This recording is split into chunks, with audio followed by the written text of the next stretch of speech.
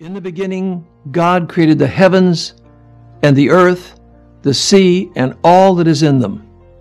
And since the dawn of creation, God's attributes are seen and known by all. As a building requires a builder, creation demands a creator. And as an outstanding design points to a gifted designer, our amazing universe reveals the glory of an awesome creator. God's wonders surround us, and these marvels reveal much about our Creator. Through creation we glimpse His power and wisdom, His majesty and care. Creation is speaking to those who will listen. I'm Dr. John Whitcomb. Join us now as we explore the message of creation, conscience, and the glory of God.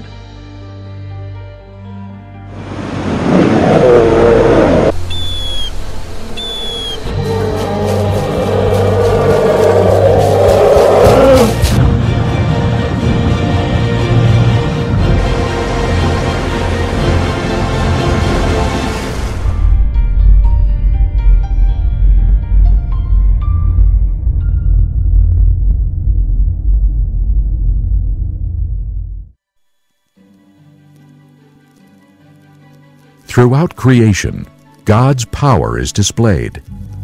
From the new growth of plants in the spring to new life forming in the womb. Wherever we turn, the Creator's energizing power is unmistakable. He guides the stars in their courses above. He formed the majestic mountains. He maintains the beneficial seasons. And in His hand is the life of every living thing.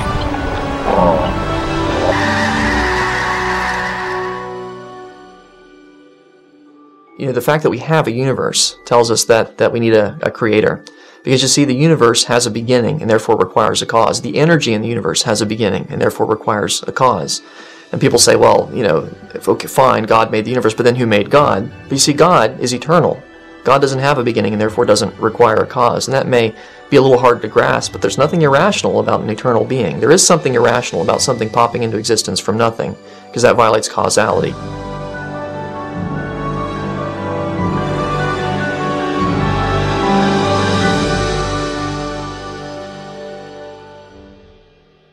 You know, a famous evolutionist was once asked, where did the Big Bang come from?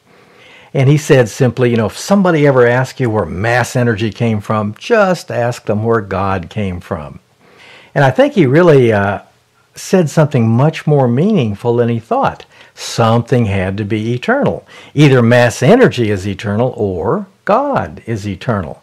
Well, science has taught us a lot about mass energy. One of the things is it wears out. Mass energy eternal doesn't make any sense at all. God is eternal does make sense.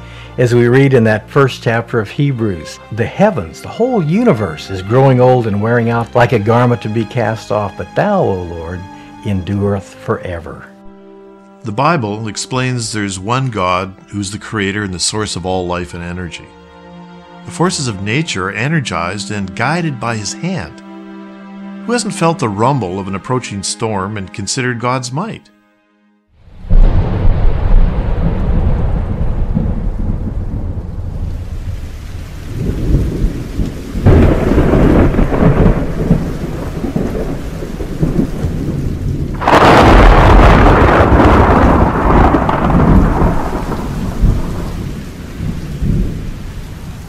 Thunderstorms are an amazing display of the Creator's might. An average thunderstorm pours down several 100 million gallons of water, equivalent to the amount of water that flows over Niagara Falls every 6 minutes. The same storm releases 10 million kilowatt hours of energy, equivalent to a 20-kiloton nuclear warhead. And large, severe thunderstorms can be 10 or even 100 times more energetic.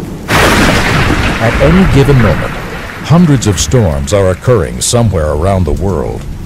This amounts to about 16 million thunderstorms each year.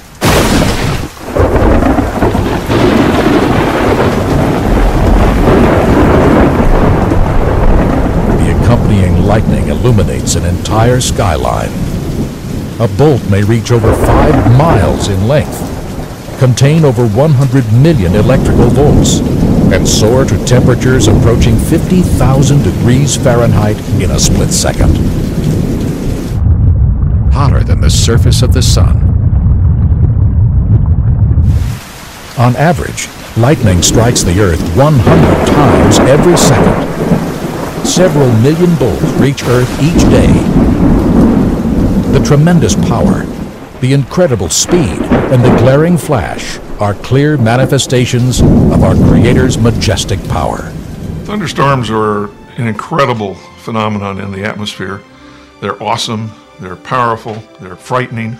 They have all kinds of energy releases. That's basically what's happening, is a thunderstorm is releasing large quantities of energy in our atmosphere by vertical motions. Thunderstorms contribute a major amount to the water cycle. The hydrologic cycle, water is evaporated from the oceans, the vapors drifted over the continents, and then it falls as rain and then flows back into the sea. Thunderstorms are a major part of that cycle where it converts that water vapor back into liquid water, or rain falls to the earth. Lightning and thunderstorms in Scripture are often used as a symbol of God's wrath against rebellious people. But everybody has been struck by the awesome beauty of lightning and storm and the smell of the fresh air. The lightning itself puts together two gases in the air, nitrogen and hydrogen, to make fertilizer. When the lightning stroke goes through the air, it releases the nitrogen in the vapor form and absorbs it into the water, and it falls down and fertilizes the ground. So our crops are fertilized by the nitrogen produced by thunderstorms. 4,000 years ago, Job pondered the Almighty's display with these words: He binds up the water in his thick clouds, yet the clouds are not broken under it. He stirs up the sea with his power, and by his understanding he breaks up the storm. Indeed, these are the mere edges of his ways, and how small a whisper we hear of him. But the thunder of his power, who can understand? So thunderstorms and natural events that are highly energetic, I think they're a lesson about, if God can do this, what must he be like? While we may not fully grasp this cumulative power, these grand displays should cause all to stand in awe of our great God.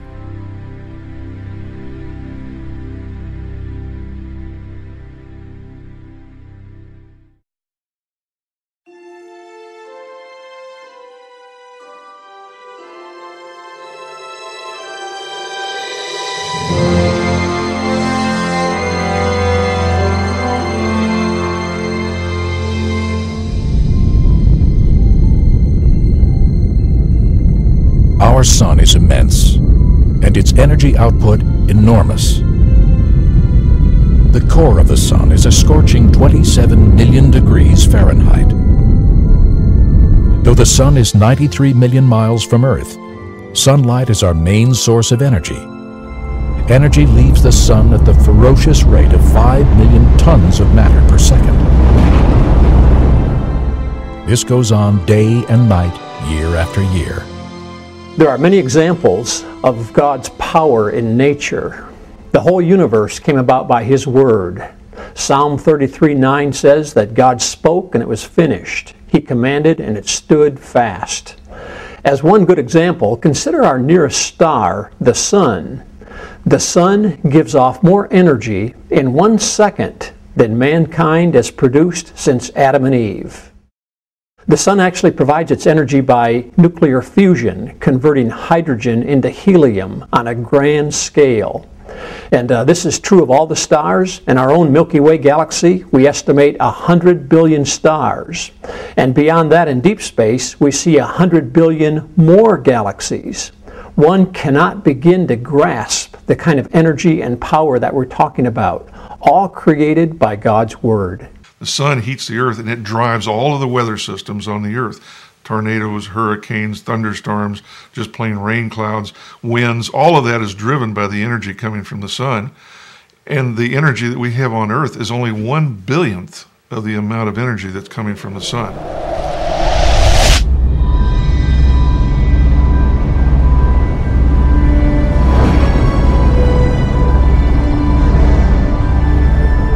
To gain perspective, with the aid of computer animation, let's now travel with the Earth to the Sun at 100 times the speed of light.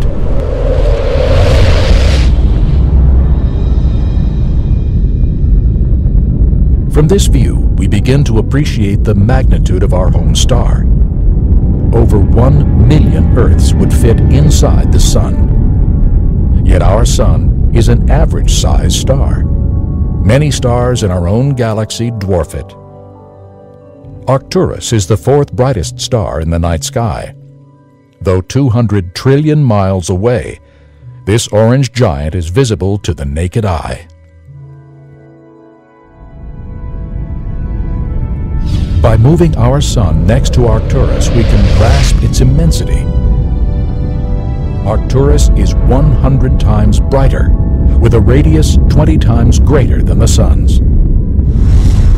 Yet even Arcturus appears small when compared with the supergiant Betelgeuse. Betelgeuse has a radius 600 times that of our Sun.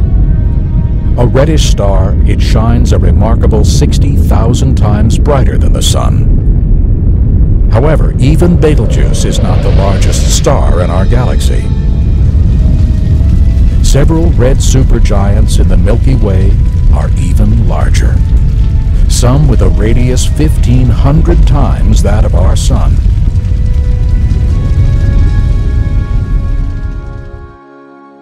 Well, one of the things in creation that I think really exhibits God's power is the power released in stars. The sun, it releases more energy in 1 second than 1 billion major cities on the earth, if there were 1 billion, would produce in a year. And that's just released in 1 second. You can imagine that. And of course, there are stars that are even more powerful than the sun. And just imagine all that power, all those stars, billions of stars in our own galaxy, billions of stars in other galaxies. And yet the Bible describes the creation of all that energy, all that power with the single phrase, He made the stars also.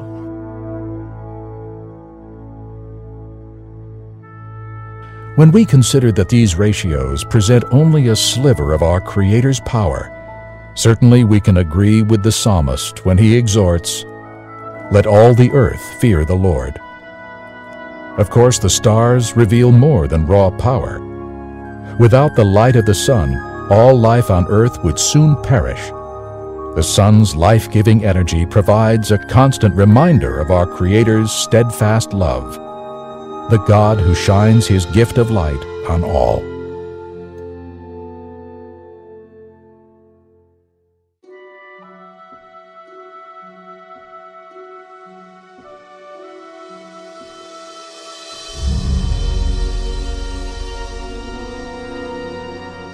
The visible universe contains more than 100 billion galaxies. Each of these galaxies has a diameter millions of trillions of miles wide, and each contains hundreds of billions of stars. Though incomprehensible, it is now estimated that the universe holds over 1 billion trillion stars. Long before the introduction of the telescope, Scripture declared that man would be unable to determine the exact number because there are so many. Of course, the Creator knows the exact number, and Psalm 147 declares that He even calls each star by name.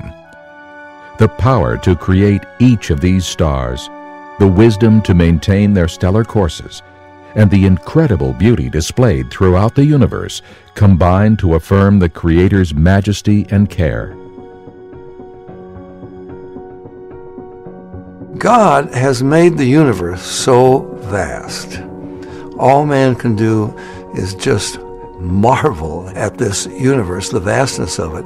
And I say, God, you are so great. And I think of what David said, when I consider your heavens, the work of your fingers, the moon and the stars that you have made, what is man that thou art mindful of him, or the son of man that you should visit him? Well, it's estimated that there are over 100 billion stars in our galaxy, the Milky Way galaxy. It's estimated that there are over 100 billion galaxies in the universe. The Bible tells us that as the heavens are higher than the earth, so are God's ways above our ways, and His thoughts above our thoughts. So chew on that for a little bit. Think about how big the universe is compared to the earth, which is just the head of a pin by comparison. Just how big is God's universe? Traveling at the speed of light, 186,000 miles per second, we could circle the Earth 7 times in 1 second. However, to travel across the known universe at the speed of light would take 28 billion years or more.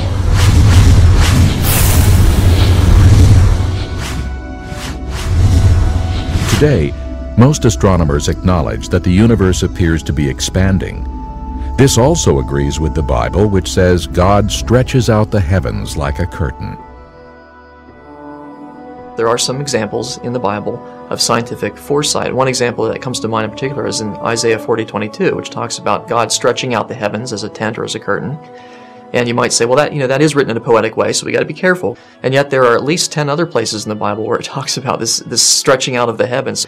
And that's something that was only discovered in the 20th century when we found that indeed all the galaxies appear to be, or virtually all of them, appear to be moving away from each other as if the entire universe is being, lo and behold, stretched out and expanded just like the Bible says. And that's obviously not something that people could have observed in ancient times. That's something that had to have been revealed to them from above. Unimaginably large, containing spectacular galaxies and stunning nebulae. Truly, the heavens declare the glory of God.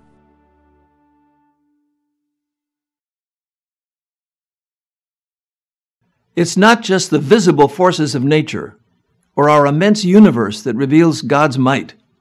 It turns out that there is tremendous energy present in all matter, even the tiny atom.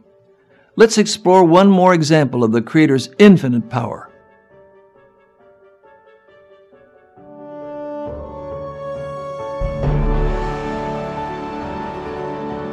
In the last century, scientists have uncovered the vast energy present in all matter. The now well-known relation E equals mc squared states that the potential energy of any matter is equal to its mass times the speed of light squared. Well, one of the great discoveries of the 20th century was the discovery E equals mc squared, that little equation that most people have heard of, but maybe they don't know what it means. What it really means is that energy has mass. It doesn't mean that energy can be exchanged for mass, but rather energy actually possesses mass. Energy weighs something. If you could put it on a scale, even light, even the light that's coming from this room, if I could put it on a scale, it would weigh just a little bit. In the past century, scientists have explored the concept of nuclear energy. It involves the formula E equals mc squared, made famous by Albert Einstein. In this formula, the M stands for mass or matter, and C is the speed of light.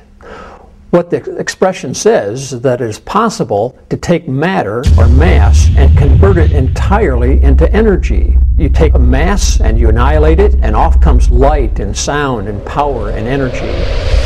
And that also means that if we could take just a little bit of mass and harness the energy from it, we could do some really incredible things. You see that equation, the C in that equation, E equals mc squared. C is the speed of light, which of course is quite large. And c squared, the speed of light times itself, that's very, very large. So that tells us that even the tiniest amount of mass has an enormous amount of energy associated with it. To appreciate the tremendous energy within any mass, consider that nuclear reactors convert only a tiny fraction of the total mass of their fuel to energy. If, however, we were able to convert all the mass to energy, the resultant output would be enormous. For example, if the mass of an average-sized tree could be converted into energy, the power yield would be 45 trillion kilowatt hours. By way of comparison, the U.S. generates about 4 trillion kilowatt hours of electrical energy per year. So if just a single tree's mass was converted into energy, and that energy harnessed, it would provide the entire United States with over 10 years of electrical energy. Or, to illustrate further, the potential energy within a single grain of salt could power an entire household for several months. Though scientists have much to learn about energy, mass, and what holds matter together, they have discovered that the energy residing in all matter is incomprehensibly vast. Scripture explains that it is the Lord Himself who is upholding all things by the word of His power. This includes every atom, every cell, every star, and the entire universe. It is now undeniable that the Almighty has created a universe with unlimited energy. There had to be someone, not something, because things wear out, second law of thermodynamics. There had to be someone without beginning or end who had the power and the knowledge, the wisdom, the incredible, infinite intelligence to put all this together, from the atom, the organization of the atom, to the cosmos, and so forth. When we look at the many examples of God's power, it should invoke a sense of reverence and awe in our hearts. The Bible tells us that the fear of the Lord is the beginning of wisdom. The fear of the Lord is to hate evil. The fear of the Lord leads to life. Therefore, the proper response to God's authority is to worship Him and seek His mercy and forgiveness for our sins. The prophet Jeremiah declared, "Ah, Lord God, behold, you have made the heavens and the earth by your great power and outstretched arm. There is nothing too hard for you." Surely creation reveals God's omnipotence, but there's much more. Though the universe is marred by the curse, the Creator's wisdom, beauty, and love are still evident.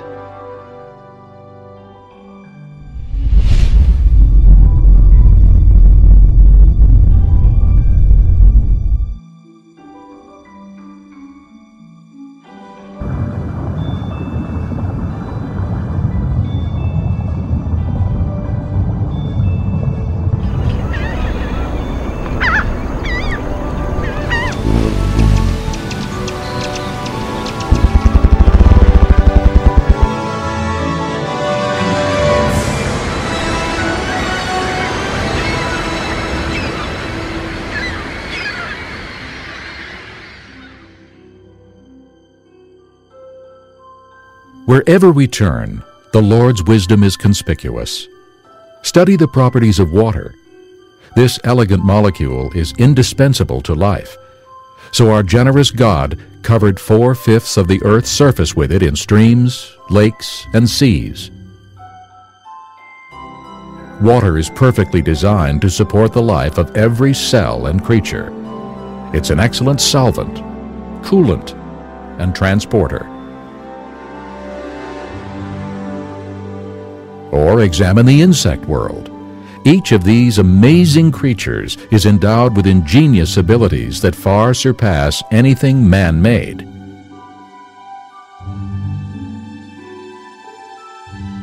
From elegant to complex, the Creator's works declare His wisdom.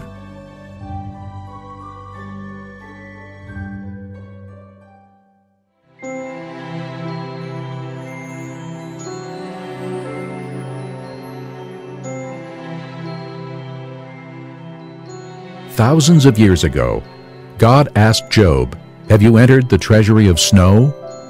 Now, no man living at that time could have known fully about the treasures of the snow. But with the advent of the microscope, these elaborate crystals can now be wholly appreciated. These are actual snow crystals that have reached Earth intact. Snow crystals form in the clouds where water vapor condenses and crystallizes into ice. As the crystals grow, these remarkable patterns emerge.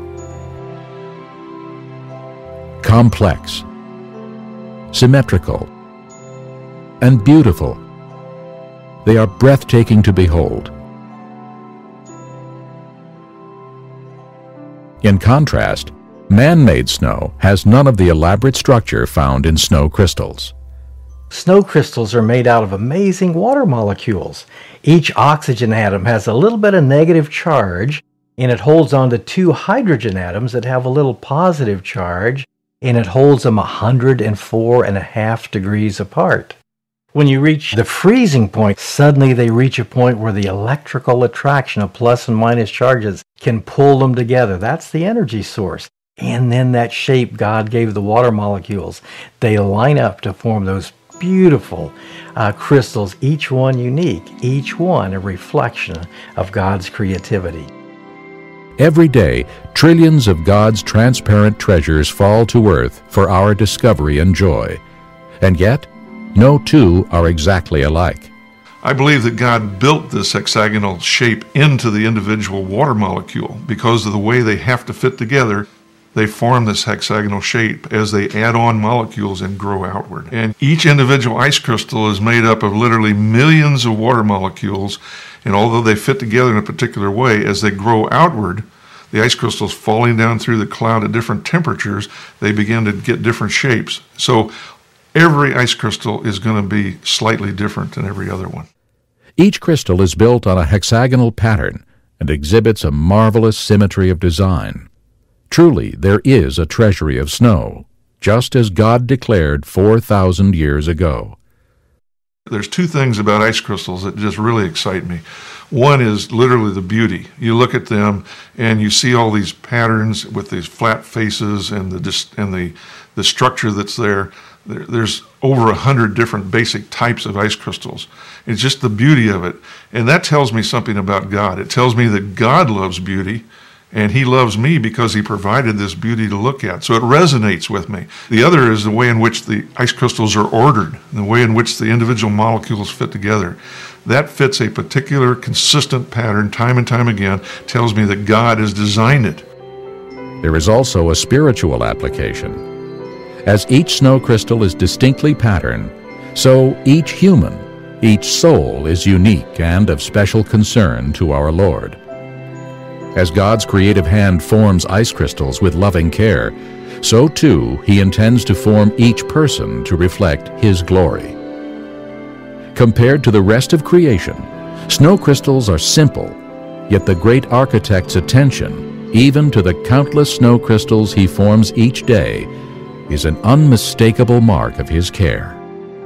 God has built into not only ice crystals, all kinds of other molecules, all kinds of systems, relationships, and processes that we don't even begin to fathom yet today. That's one of the reasons I'm a scientist. I love trying to find out how things function, how they operate, and apply mathematical equations to them, because I feel like I'm touching the face of God, if you wish.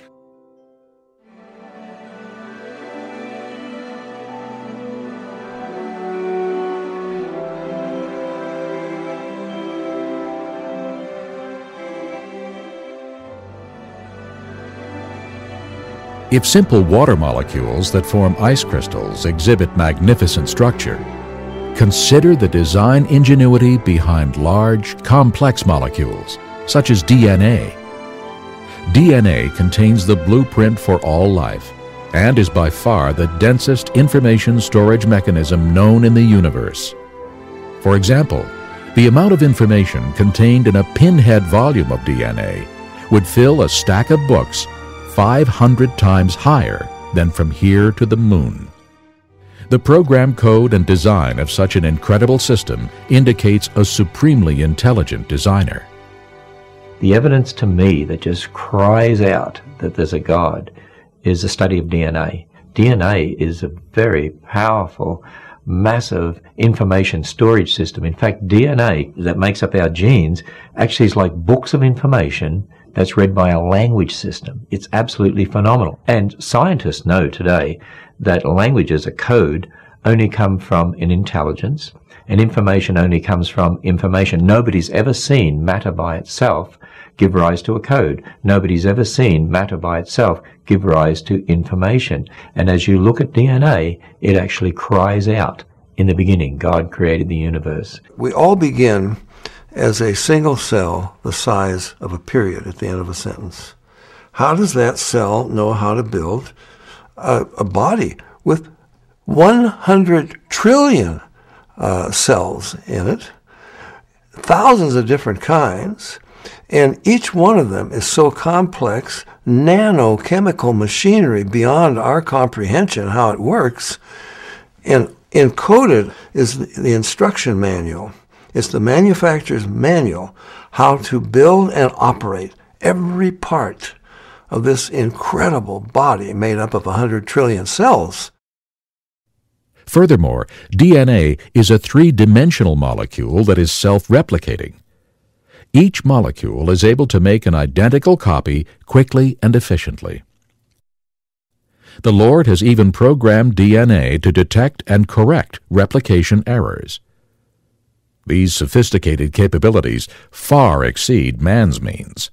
God has created the DNA molecule in such a way that it is self-correcting. There are special proteins called enzymes that go up and down the DNA molecule looking for and making repairs on a minute-by-minute, second-by-second basis.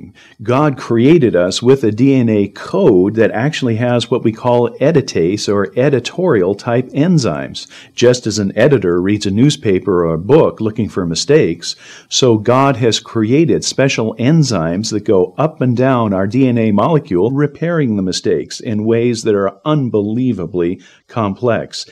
There are many examples in creation of things that demonstrate the biblical God. One would be in our very DNA. Our DNA has information in it. And there is a whole field of scientific study called information science, which studies how information originates, how it's transmitted, and so on. And one of the laws of information science says that information never originates by itself in matter, never spontaneously comes about. Anytime we trace the copying of information back to its source, it always comes back to a mind. And since we have creative information in DNA, that tells me that DNA comes from intelligence. It's not something that could possibly come about through millions of years of mutations and natural selection. That just won't work. Yet even the DNA molecule is simple compared to cells. All life consists of cells, and each cell functions as a miniature city. When we consider that a human body consists of trillions of cells working together as one unit, we should be in humble awe of our Creator's intimate care and perfect wisdom.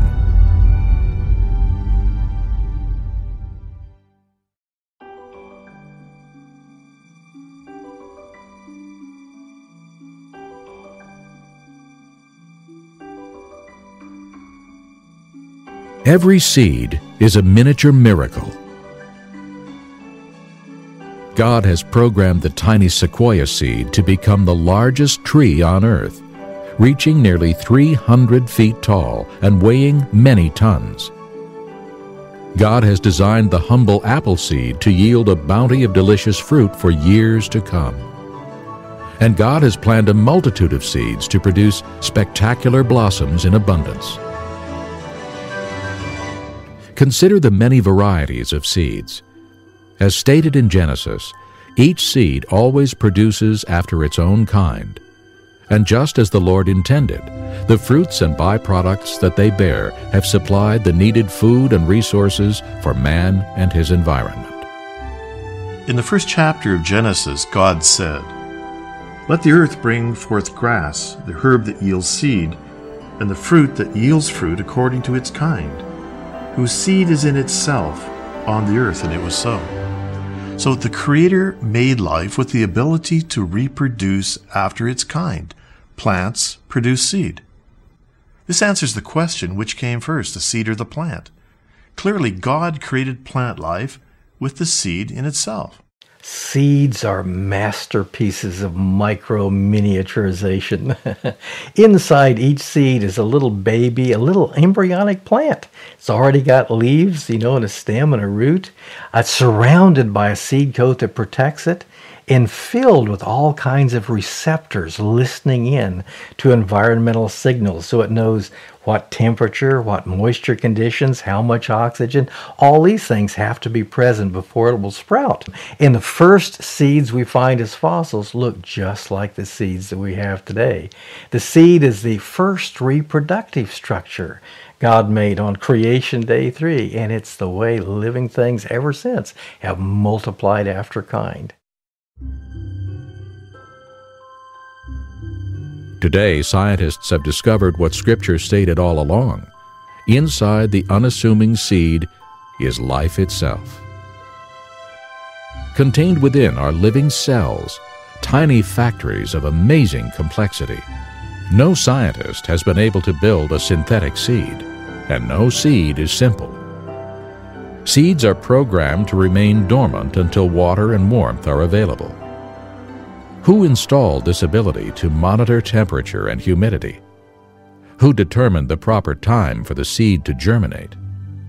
Who told the root, "You must go down," and the stem, "You must head upward"? Do you see the guiding hand of our all-loving Creator? In order to sprout and thrive, seeds require the proper soil nutrients, the ideal properties found in water, the correct frequency spectrum of light, the right atmosphere, and the necessary pollinators. All of these must have been in place from the beginning in order for seeds to yield a harvest of blessings for mankind.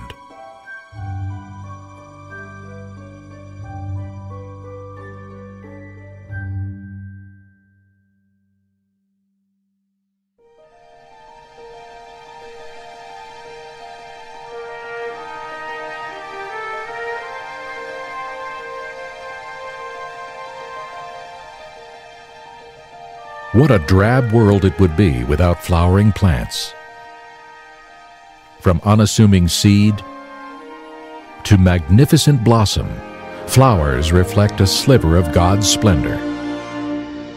There are a great variety of flowering plants flourishing all over the globe, and each with its own unique flower, fruit, and fragrance. As a blossom expands, its fragrance fills the air. Consider that each flower always produces its own particular perfume. Even more amazing, God uses the same elements, soil, light, and water, to produce all these brilliant varieties. Remarkably, certain flowers are designed to know what time it is. California poppies, morning glories, and daylilies are three beautiful examples. Opening and closing with clock-like precision, they are sensitive to atmospheric pressure, length of daylight, temperature, and humidity, and must therefore have built-in biorhythms. Each leaf of a plant is also a marvel. Long before man discovered how to harness solar power, the Creator installed miniature solar panels in every green leaf. As the leaf expands, it is programmed to face the sun to receive its energy. This energy powers its chemical factories. As a result, carbon dioxide is absorbed, oxygen is released, and hydrogen is used in making sugars. How ingenious of our God to design leaves to absorb man's waste gas and release the oxygen which every creature needs for survival. Photosynthesis is also the basis for all our food supply. Thankfully, countless numbers of God's little green machines perform this service every day. Flowering plants are such a testimony to God's provision. Not only are they critical in terms of providing food and medicine and various other aspects of life as we know it, but we would simply not be able to exist without the flowering plants. Well, that ties in with the large group of animals called the arthropods. One of the groups of arthropods would be the insects. Insects need the plants, and plants most assuredly need the insects in terms of pollination, in terms of keeping the plants fertilized on a year-to-year basis. Genesis 2:9 tells us that God created green plants, pleasant to the sight and good for food. Plants use the amazing process of photosynthesis to trap energy from the sun, to put together carbon dioxide molecules from the air, water molecules from the soil, to make sugar molecules, a basic building block for all of the other food groups. Where do the plants get the carbon dioxide? We breathe it out. Animals breathe out the carbon dioxide. Plants absorb that carbon dioxide. They absorb the water. They release oxygen from the water molecules so we can breathe it in, burn the sugar to produce the carbon dioxide that they can absorb to make more sugar. You may get the idea. All of these parts have to fit together at the same time. That's one thing as we look at the creation account, how God made plants, animals, people, all the physical features of the universe to fit together in an intricate pattern reflecting His glory. Food, oxygen, medicine, fuel, raw materials. Surely the Lord designed plants for our benefit. The rich diversity of flowering plants and the many purposes they serve all point to a wise and compassionate Creator. Though magnificent in bloom, the glory of the flower quickly fades. Scripture likens man's life on earth to a flower, so quick to pass away. Therefore, how important it is for each of us to seek everlasting life today.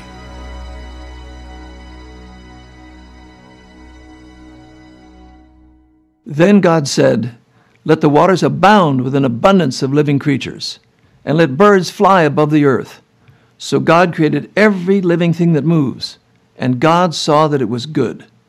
In the book of Genesis, we read that God created everything to be very good. And though sin has since injured creation, the fish, the birds, and all creatures still testify to God's goodness and wisdom. We'll now turn our attention to the Lord's incredible creatures.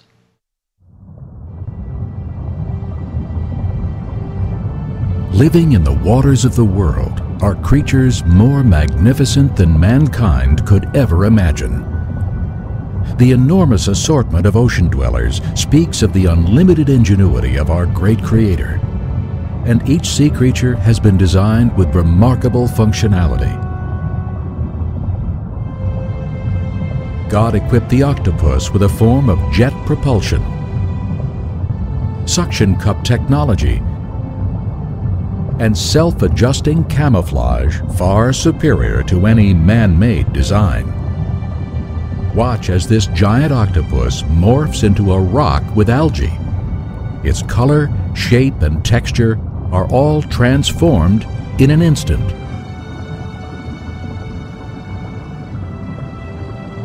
The squid on the left is a male.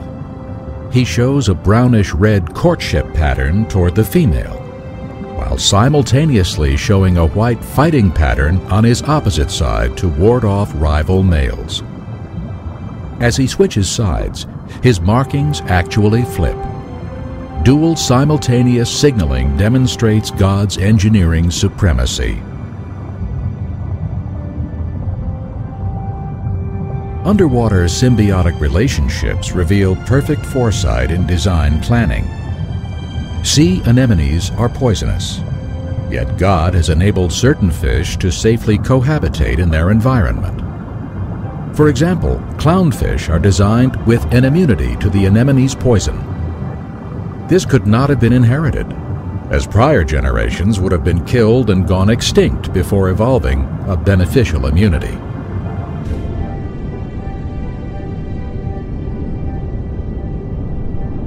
The schooling pattern of certain fish is still being researched. The ability for fish to dart with synchronized movements reveals the guiding hand of a grand conductor.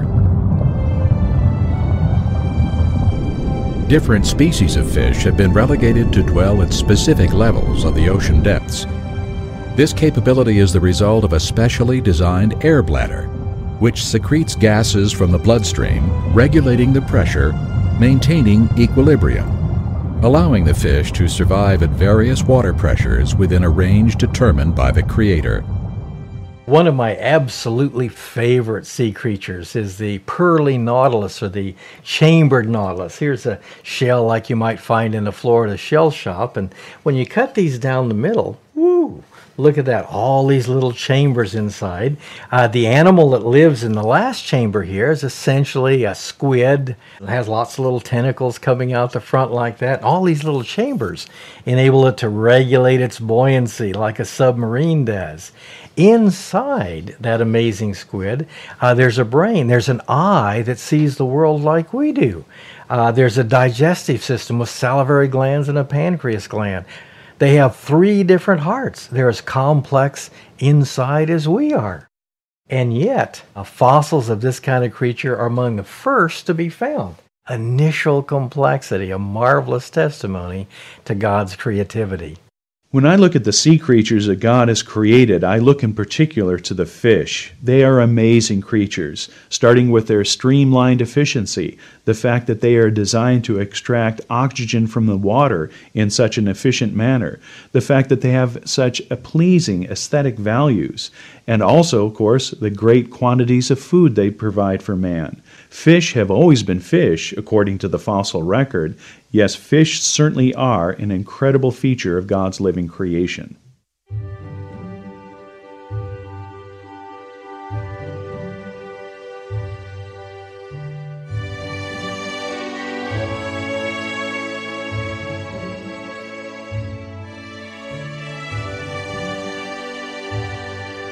The obvious sophistication, variety, and beauty of sea creatures shout out, a master artist created all things for his good pleasure.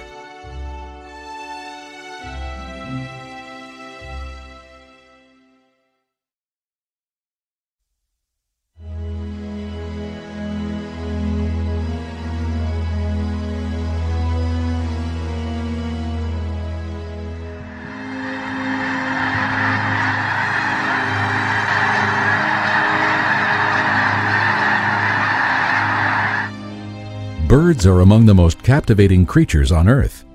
We marvel at their spectacular colors, their streamlined shapes, and their ability to fly with grace and ease.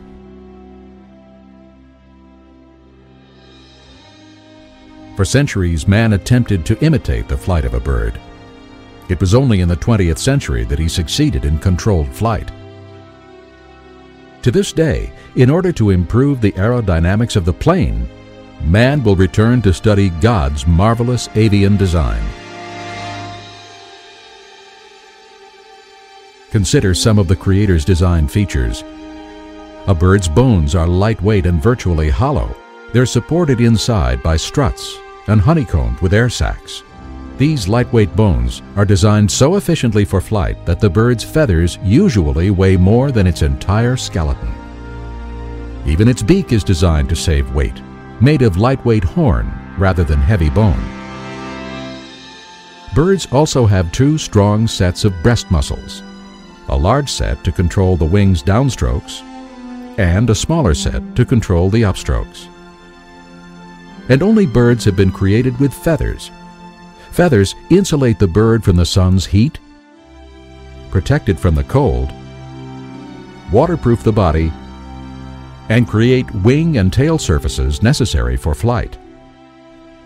Each feather is connected to a nerve and controlled by a muscle. This precision muscular control helps the bird balance in the air, steer, and brake when slowing down to land. Birds, they're just truly spectacularly amazing. They're well known, of course, for the feather, which is a masterpiece of strength and lightness combined in one thing. They have a little system of barbules, kind of like hooks and eyelets and Velcro that can zipper together the little feathers that stick out from the main shaft. And they can take their bill and zipper them and unzipper them as they oil their feathers. And each feather along the length of the wing has a slightly different size and shape that's coordinated with all of the others. There's no way at all feathers could just arise by time and chance. They are marvels, masterpieces, miraculous examples of creation.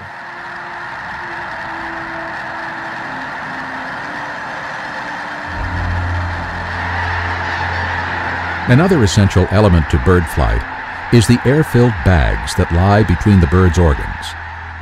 The bird's air sacs are connected to its lungs, and during flight, air flows through them. This arrangement rapidly feeds the bird's body tissues with life-supporting oxygen, while keeping it light in the air. All birds are amazing. You know, they have a system of breathing that's not found in any other creature. The bird lung is a special double-tide system where you can oxygenate air both inhaling and exhaling. Unlike our lungs or the lungs of any other creature, the bird lung has back doors. And it turns out that this is important. Birds do not change the shape of their chest cavity when they breathe. You know, if you saw a bird just land from a 1,000-mile migration, just landed, would you see the chest heave as he breathed? They are stone still, no matter how hard they've been flying. You think, how do they breathe? Turns out that the air is moved through the bird much like a bellows for a fire. These airbags between the muscles. As the bird flies, as it walks, it's moving the air. Such wonderful creatures God made in birds. All of these engineering marvels combine for efficient flight and show perfect foresight in the creation of birds. One of the marvels of birds is their ability to migrate long distances. The Arctic tern makes it all the way from areas near the North Pole all the way down to the South Pole and back every year. Now people can do that in an airplane, but you've perhaps looked into the cockpit of an airplane, all those switches and dials and levers and controls, and then you have to have ground control to tell the pilot where he's going, and all of that is packed into one teeny part of a bird's brain. Next time somebody calls you a bird brain, say, why, thank you.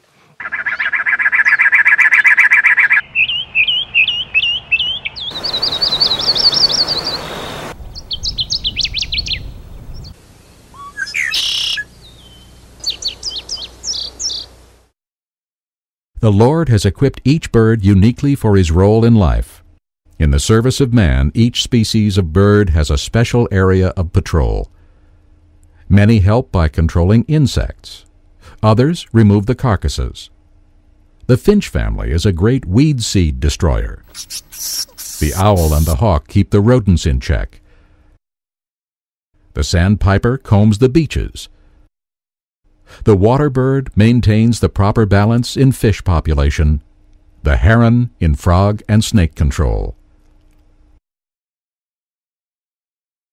With graceful proportions, amazing aerodynamic abilities, and practical functions, each bird is a testimony to God's wisdom and love. While God provides marvelously for birds, remember that Jesus assures us that we are of more value than many sparrows.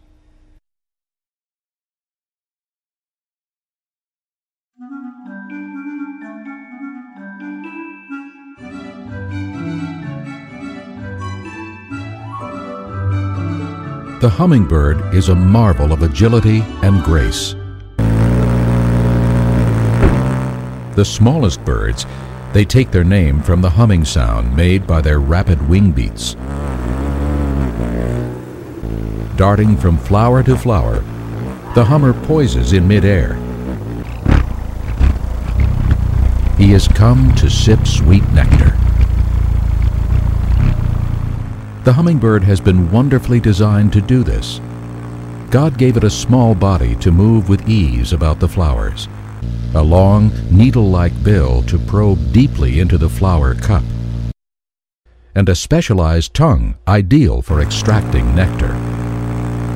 God also gave it remarkably strong wings and a sturdy breastbone, which enable the bird to stop in mid-air and even fly backwards and sideways with ease. Of course, all the hummingbird's features, long bill, special tongue, unique rapid wing beat, would have to work together from the beginning in order for it to be able to gather its energy food and thereby survive. Though the wings of most birds bend at the shoulder, elbow, and wrist, the hummingbird chiefly uses the shoulder. Like a helicopter, it can rise directly upward. The Creator's design, however, makes it possible to swivel in all directions, is much more efficient, and far more agile than any man-made flying machine.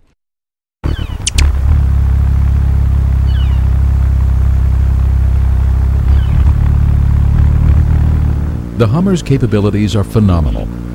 When hovering, his wings beat 50 times a second.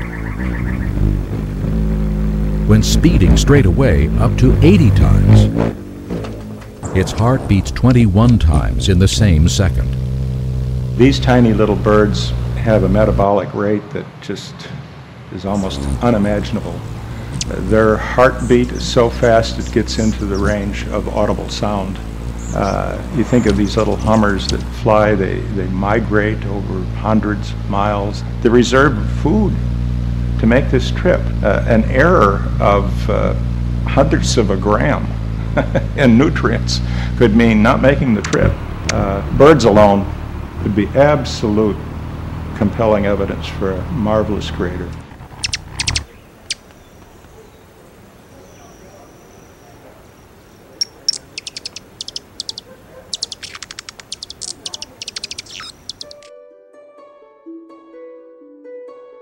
The hummingbird's nest is a masterpiece of art. The female is the artist. She uses fern fuzz, dandelion seed down, and other plant felts. The exterior is adorned with lichens and fastened with spider webbing.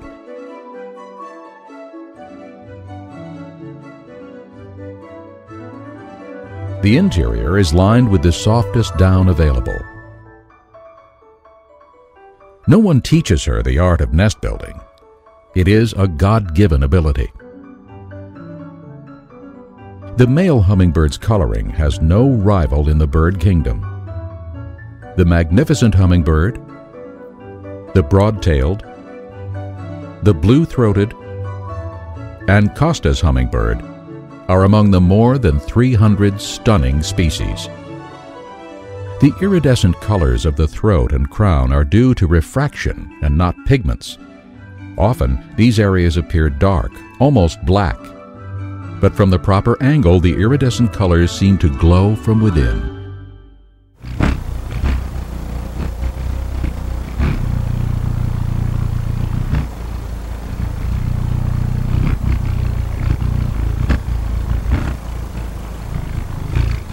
Every aspect of these remarkable birds testifies to the Creator's gracious provision. Would we say that the hummingbird has been especially favored by the all-loving Creator? No, this genuine love is extended upon every creature. If we carefully study any creature, the Lord's glory will always beam forth.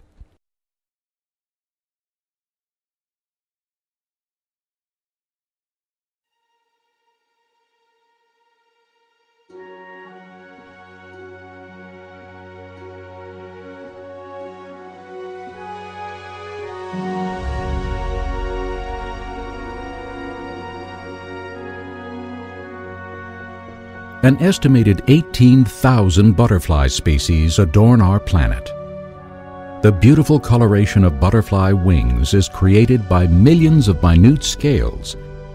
These precision scales function as biophotonic crystals, reflecting specific wavelengths of light to produce these brilliant colors. The extraordinary patterns and pleasing colors reveal a wise and caring designer. One of the amazing things I find about the butterfly is its beautiful iridescence. Take, for example, the Morpho butterfly. Morpho butterflies have a beautiful blue-type iridescence, but then when biologists many decades ago began to look at the scales of the butterfly, they didn't find any pigmentation cells. They found instead biophotonic structures. They found structures that are designed by the Creator to absorb certain wavelengths of white light and reflect back to the viewer only that wavelength of light within the spectrum of a bluish-purple color. We have found that using electron microscope, there are structures there that can have no more variation than 0.00004 millimeters. A wonderful testament to God's design.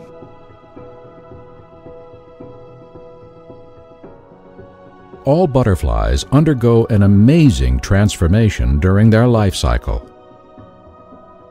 The insect begins as an egg, then a crawling caterpillar, followed by the pupa stage.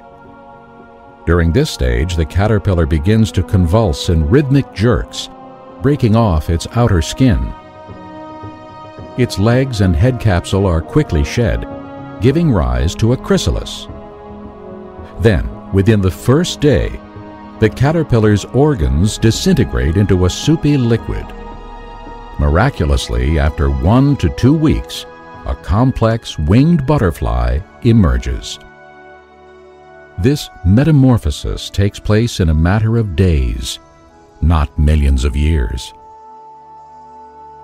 The adult butterfly now has 6 segmented legs, antennae, a specialized feeding tube, 2 amazing compound eyes, complex reproductive organs, and 4 ornate wings. The caterpillar had none of these features. Clearly, the genetic instructions for all these stages were programmed into the insect by the Creator from the beginning. When a butterfly changes from a caterpillar to a chrysalis to a butterfly, there are 2 completely different designs here. One design is for the caterpillar, that's the initial stage, and all that does is creep around on the backside of a leaf, and it munches and eats all day, increases its size about 250 times, that's all it does. But then it goes into the chrysalid, It turns into liquid, and then it comes out with a totally different design. What was the butterfly designed to do? Well, that was designed to fly, of course, where the caterpillar wasn't. It was designed to drink the nectar from the flowers, but at the same time fertilize the flowers. It was designed to mate, and it was designed to be able to migrate from one country to the other, several thousand miles in some cases. So it's designed for specific things. The caterpillar has one thing to do, to grow, eat and grow. And the butterfly has several things to do: eat, grow, fertilize, and mate.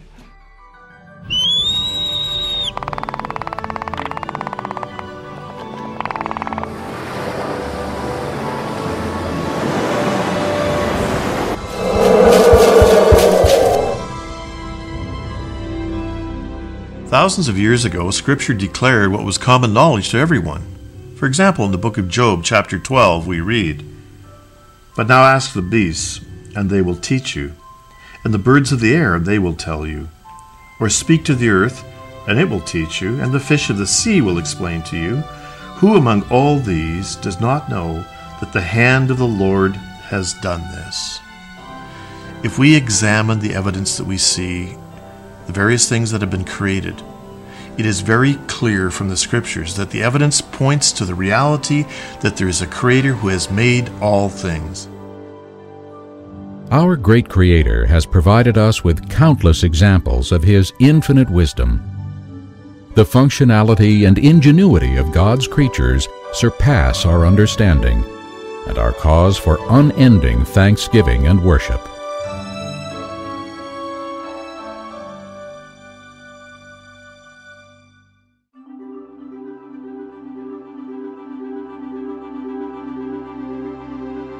While all creation reflects aspects of God's character, man alone was created in God's image. Man has physical distinctions. His brain is a masterpiece of complexity. His hands are able to accomplish precise work. His posture is upright. Yet, it is man's spiritual nature that is especially unique. Scripture explains that God is spirit, and even though mankind has fallen into sin, man's spiritual nature still retains a glimmer of the Creator's character. For example, man has a free will. Man knows the difference between good and evil, and only mankind has produced great scientists, composers, prophets, and poets.